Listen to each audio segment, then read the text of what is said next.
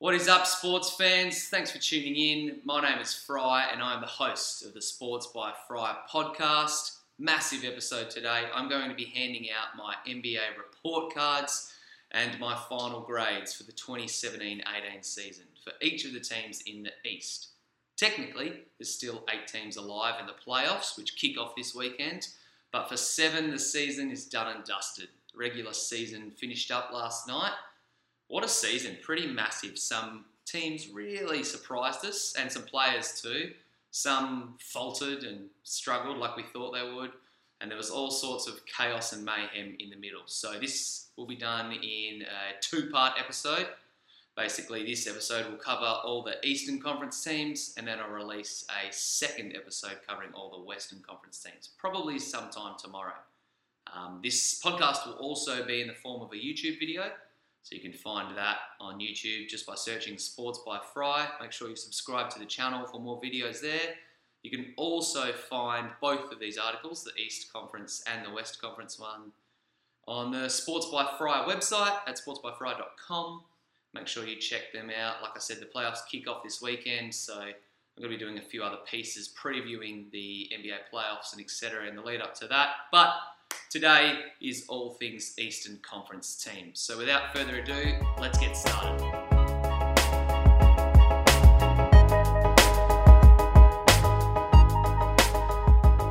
All right, let's start off with the Atlanta Hawks. Obviously, Atlanta struggled this year. They were kind of expected to, though. In my preseason write-up, I said that they'd win 23 wins, and they won 24.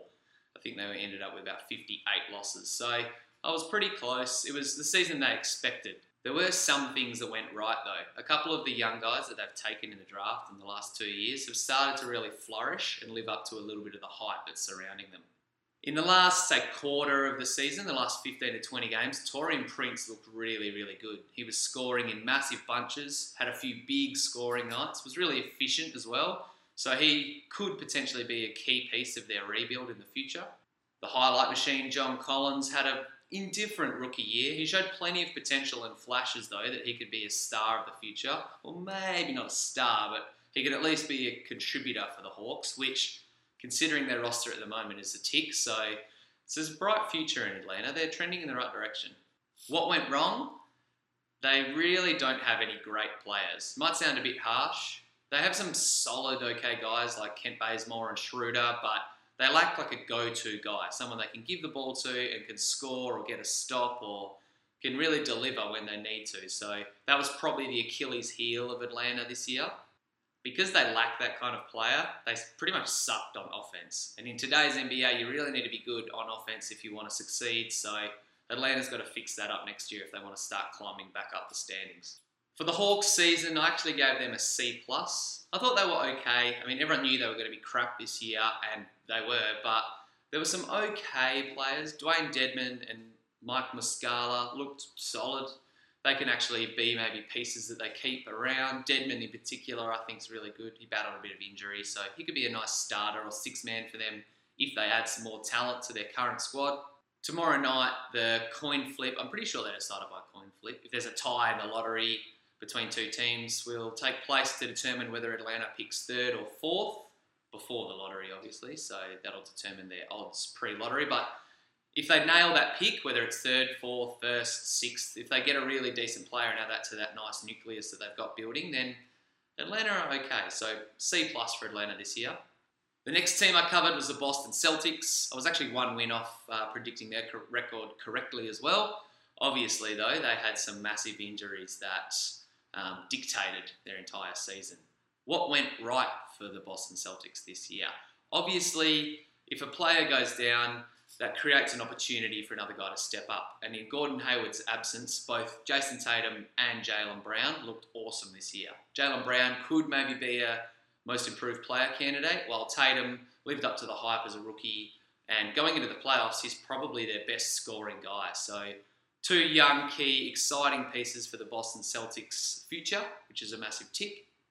Of course, though, the injuries are what really put the nail in the coffin for the Boston Celtics season. Losing Gordon Hayward on opening night was obviously devastating, but the really big loss came when we found out about a week ago or a fortnight ago that Kyrie is going to miss the entire playoffs and the rest of the year. So that really puts a ceiling on Boston's post-season success, or where I think they can get to.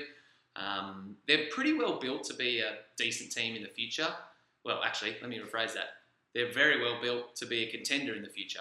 But this year, I just can't see it happening, and it's really just down to injuries. Not only did they lose Kyrie and Gordon Hayward, but guys who've been solid contributors for them, Marcus Smart and Daniel Theis, I hope I pronounced that right, done for the year as well, pretty much. I mean, Marcus Smart might make a comeback in the playoffs, but it's probably not going to happen. So that really, really hurts the Celtics this season.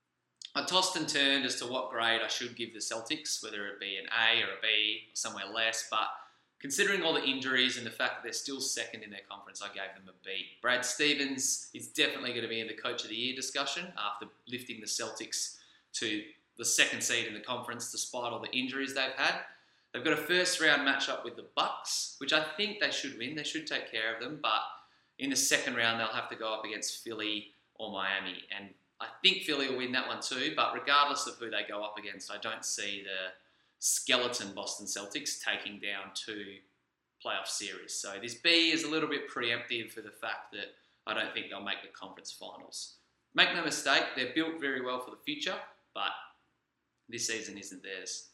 Next up is the Brooklyn Nets. Obviously, the lack of a first-round pick has really hampered their rebuild, and as we expected, they were anchored near the bottom of the standings as well. They actually play pretty hard, and they looked good on a couple of nights this year, but there's only so much you can do with the pieces at your disposal. So I think they finished around 9th or 10th in the league. So solid performance from the Nets this year. What really went right for them, though, was when D'Angelo Russell went down, Spencer Dinwiddie stepped up and took his game to another level. He was awesome for them for a couple of month period when Russell was sidelined with his injury.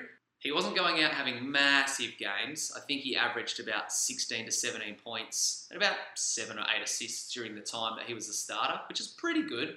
But it was his heroics down the stretch that actually helped Brooklyn record a few more wins than they probably would have if they didn't have Dinwiddie balling out. So he deserves a massive tick, and I'm pretty sure he's a free agent entering next offseason, so someone could throw a lot of money at him.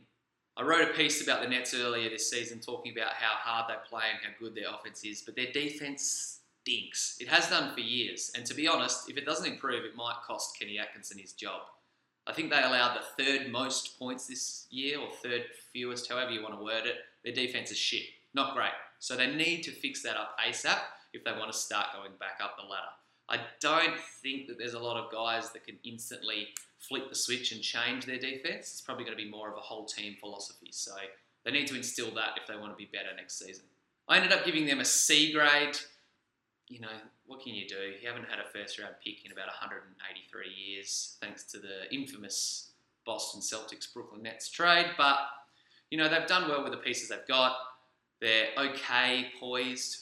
Finally, after this year, they'll regain their first round draft picks, and that'll definitely put them in some good stead if they can add better pieces. But, yeah, a full season from D'Angelo Russell will also be nice. Not a woeful year from the Nets. Like I said, they play hard, they looked okay, but probably not as good as they would have hoped. The Charlotte Hornets, I thought they'd be a playoff team this year. They were not. They lost about 10 games more than I thought they would, which is a real shame. I thought that a couple of their second-tier guys would elevate, but because they didn't, Dwight Howard had to pick up a bit of the slack. And just quietly, he's having an awesome year. I can't remember the exact numbers I wrote about, but when I wrote my surprises and disappointments of the year, I wrote that his numbers, about 16 points, 12 rebounds, and 1.5 blocks, were the best averages a player aged 34 or over had in their career, or someone playing in their 14th or later season. Cutting a long story short, Dwight Howard's playing really well despite being really old. Outside of Dwight, and of course Kemba Walker though, they don't really have any other positives. Cody Zeller, Nick Batum, Michael Kidd-Gilchrist, Marvin Williams, all those guys are on terrible contracts. They're all okay pieces, but like I said, they really needed to step up if the Hornets were going to make some noise this year, and they didn't. Might be a bit harsh, but I handed the Hornets a D. I thought they'd be a playoff team. Health issues with their head coach, Steve Clifford, didn't help, and he honestly could be out of a job. The Hornets just didn't achieve what I thought they would, and I don't think they achieved what they thought they would. They deserve to be a playoff team. They could have beat out Miami or Milwaukee or Washington even for one of those last few seeds, but they didn't do it, therefore they cop a D. The Chicago Bulls finished 27 and 55 on the season. Not too bad. Another team that we thought would be tanking, and understandably they finished near the bottom of the league. They did, however, unearth a few nice pieces for their rebuild and their future. Obviously, Zach LaVine, when he returned back to the court, was going to be a stud. But the likes of Chris Dunn and Lauri Markkanen as well, he was a really big surprise in his rookie campaign. Both of them look like pretty good pieces for their future. And Chicago's actually in a pretty good spot. With regards to what didn't go according to plan, I don't think they had one guy who played the entire season. Maybe Robin Lopez, but they really need to get some consistency, get those guys a string of games together. Imagine playing Markkanen, LaVine and Dunn for about a 20-game stretch together. If they all get on the same page, they could become a pretty devastating group. You add the likes of a top 10 draft pick into that mix, Chicago's looking okay. I didn't think we'd be sitting down at this time of the year and say that maybe the Bulls and the Timberwolves both won the Jimmy Butler trade, but it seems like both sides got what they needed to out of it. I gave the Bulls a C for their efforts this year. Passable. There were stretches where they looked really, really crap. But there was also stretches where it looked like they were going to go on a tear. There was about a fortnight period in the middle of the year when Nikola Mirotic led them to about a 10-3 record, which saw him get traded, but also helped them get another first-round pick, another healthy asset from the Pelicans. So, okay year in Chicago. The Cavaliers, God, I could talk about them all day. What went right? LeBron James. What went wrong? Pretty much everything else. I don't really know what to expect from them this postseason, but let's talk about the 82 games they just played real quick. In his 15th year, LeBron had arguably his best year of his career, played all 82 games, averaged a career high in rebounds, a career high in assists, was scoring 27 points a night, posting a career high triple doubles for the season. Just, you name it, he probably achieved it. Passed the 30K milestone. He had some awesome milestones he passed this year. That being said, at the end of the day, he is just one player. And the rest of the Cavs organisation was in flux for the whole season. Kevin Love was hurt. Then it was Kyle Korver. Then Isaiah Thomas was whinging. Then they traded Isaiah Thomas. Then George Hill was hurt. Then Rodney Hood came back. It was a never-ending roller coaster in Cleveland. They did manage to chalk up 50 wins, but their defense still looks crap. I don't think they can win the finals if they keep playing the defense the way they have. They could flick the switch like they have done a couple of times in the last few years, but I think that the difference between their peak and the bottom of where they can play is just too different for them to just magically make everything click. I did give them a B minus, only because they still managed to win 50 games. They're still probably the favourite to win the East, and if they can find their mojo, who knows? They could walk away with their second title in 3 years. Moving on to the Pistons, I described their team as pretty much meh at the start of the year, and that's a pretty accurate statement for where they're at the moment. I called out Andre Drummond and said he was facing a big year, and that was definitely one of the things that went right. He led the league in rebounding, had over 15 points a game, and was a beast for the Pistons all year. His new all-star teammate, though, Blake Griffin, he was meant to be the piece that helped push them into the playoffs, but instead, they faltered, flatlined, and then eventually died and failed to make the postseason. At the end of the day, I think that'll probably cost Stan Van Gundy his job. He's currently the head coach and the president of basketball operations, not the GM. I'm pretty sure that's right. So he's probably going to lose one of those titles, if not both, because of all their struggles. I understand Reggie Jackson was hurt, but you can't use that as an excuse, Detroit. I ended up giving the Pistons a D for the 2017-18 season. Not good enough. The Indiana Pacers, on the other hand, now that was the team that achieved something. I predicted they'd win 30 games. They won 48. Victor Oladipo looked like a true star. Despite whoever else was on the team, he became one of the better two-way players in the league and will win the Most Improved Player award. It would have been nice to see Miles Turner take another step in his development and really transform the Pacers. If he had have done that, they could, be looking at home court advantage and they could make some noise in the postseason. But he didn't really live up to the hype this year. There's a few factors. He missed a couple of games through a string of various injuries. And the dude is still very young. At the age of 22, he has his best basketball ahead of him, so we don't need to panic, but it was a bit of a bummer to not see him take another leap. Hats off to Nate McMillan, the Pacers coach. he probably should have some Coach of the Year votes go his way. That's why I gave the Pacers an A for their grade for the entire season. A minus, actually. An A would have been if they had have got a top 4 seed. A minus, I think that they're probably spewing they've drawn the Cavs in the first round. But, yeah, they're a weird roster. I don't really know who their third best player is behind Turner and Oladipo. But if they're smart and make a few tweaks to their team this offseason, then they could be a top 4 team next year. No doubt about it. Miami Heat, I've never been a big fan of. On the record saying that a few times. I predicted that they'd win around about where they finished. I think I was 1 or 2 games off. But regardless of how I think the Heat are as a team, there's no denying that Erik Spoelstra is one of the best coaches in the league. He consistently finds a way to get their guys to overachieve. Goran Dragic was an all-star this year, but was more of a pseudo all-star. He probably really didn't deserve to be on there. Sorry, Heat fans. But Spoelstra finds a way to get Josh Richardson, James Johnson, Kelly Olynyk looking like 10-year pros. Well, actually, they probably are all not 10-year pros, but looking like absolute studs, delivering when it matters most. And as a result, they're going to be in the playoffs, and they really could give Philly a run for their money in the first round. It really baffles me what the hell is going on with Hassan Whiteside. He's so talented and is much more deserving of 20 to 25 minutes a game. But as he voiced his own opinion a couple of weeks ago, actually it might have even just been last week, he's not happy playing 25 minutes a game. And deservingly so. He deserves more minutes. He's a star. Well, star might be a bit of a stretch, but you get what I'm saying. He needs more minutes. And to be honest, if he flames out a little bit in the playoffs and he has another bit of a fractured relationship with the rest of that front office, I wouldn't be surprised if he was dealt this offseason. B- for Miami seems fair. They overachieved again a little bit in my eyes.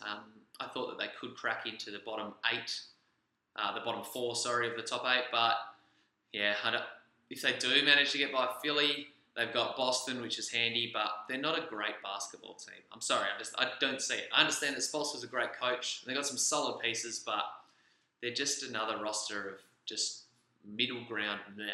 But they're in the playoffs, so they did something right. The Bucks are another team that fits in a similar mould as the Heat.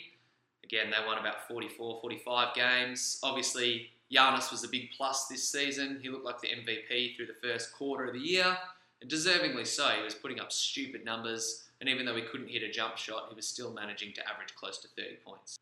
The same can't be said for the rest of their roster, though.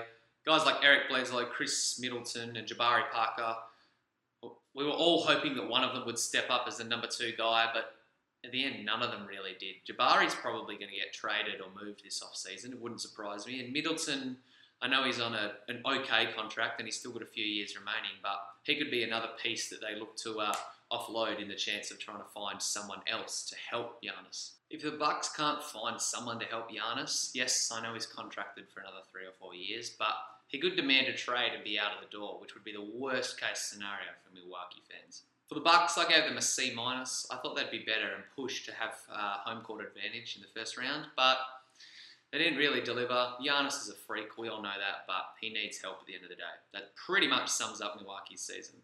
The New York Knicks, what can I say? They are a mess. Things that went right this year, I actually like the moves that they made at the deadline. If you're not going to play Willie Hernangomez, may as well trade him and get something for him, which is what they did by dealing him to Charlotte. And I actually like the fact that they acquired Emmanuel Mudiay from the Nuggets. They didn't really have to give up a lot for him, and surely either he or Frankie Ntilikina will develop into a future starter for the squad. So it's a bit of a no risk chance flyer on Mudiay. At worst case scenario, if he turns into shit, you can just let him walk in a couple of years' time. What went wrong, apart from lacking competent basketball players, the ACL injury to Kristaps is obviously the big one for the Knicks. All reports are suggesting that he'll be back for the season opener next year, but if you have a 23-year-old coming off an ACL injury, and don't fail to mention that 23-year-old is the face of your franchise and pretty much your only good basketballer on your entire team, that is not a good place to be in. I just realised I actually haven't handed out any F grades for teams. I've only given out Ds. The Knicks probably do deserve an F. Like I said, they got a D, but really, outside of Porzingis, they've got some okay pieces. Mudiay, Frankie Nicotine. I'm going to keep calling him Frankie Nicotine. Courtney Lee, Timmy Hardaway's okay. They're a mess. I'm sorry, New York fans. You know, I'm preaching to the choir. They need to really nail this draft pick. Again, that's flagged just inside the top 10. It'll probably be the 8th or 9th pick, unless the lottery odds change things. But they really need to hit on this pick. I'd like to see them maybe get Kevin Knox, or maybe somewhere like Zaire Smith.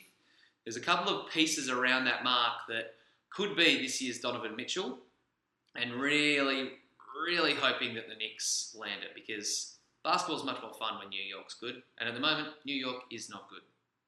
The Orlando Magic, actually, as I was starting to write Orlando's piece, they fired their head coach. In fact, let me read you the exact line that I was writing. No word of a lie, I typed this sentence. Frank Vogel's seat continues to heat up. I then stopped typing, checked my phone, and saw that he had been fired. So probably the right decision for the Magic. They lack any sense of direction or purpose. I did like the fact that they got rid of Elfrid Payton.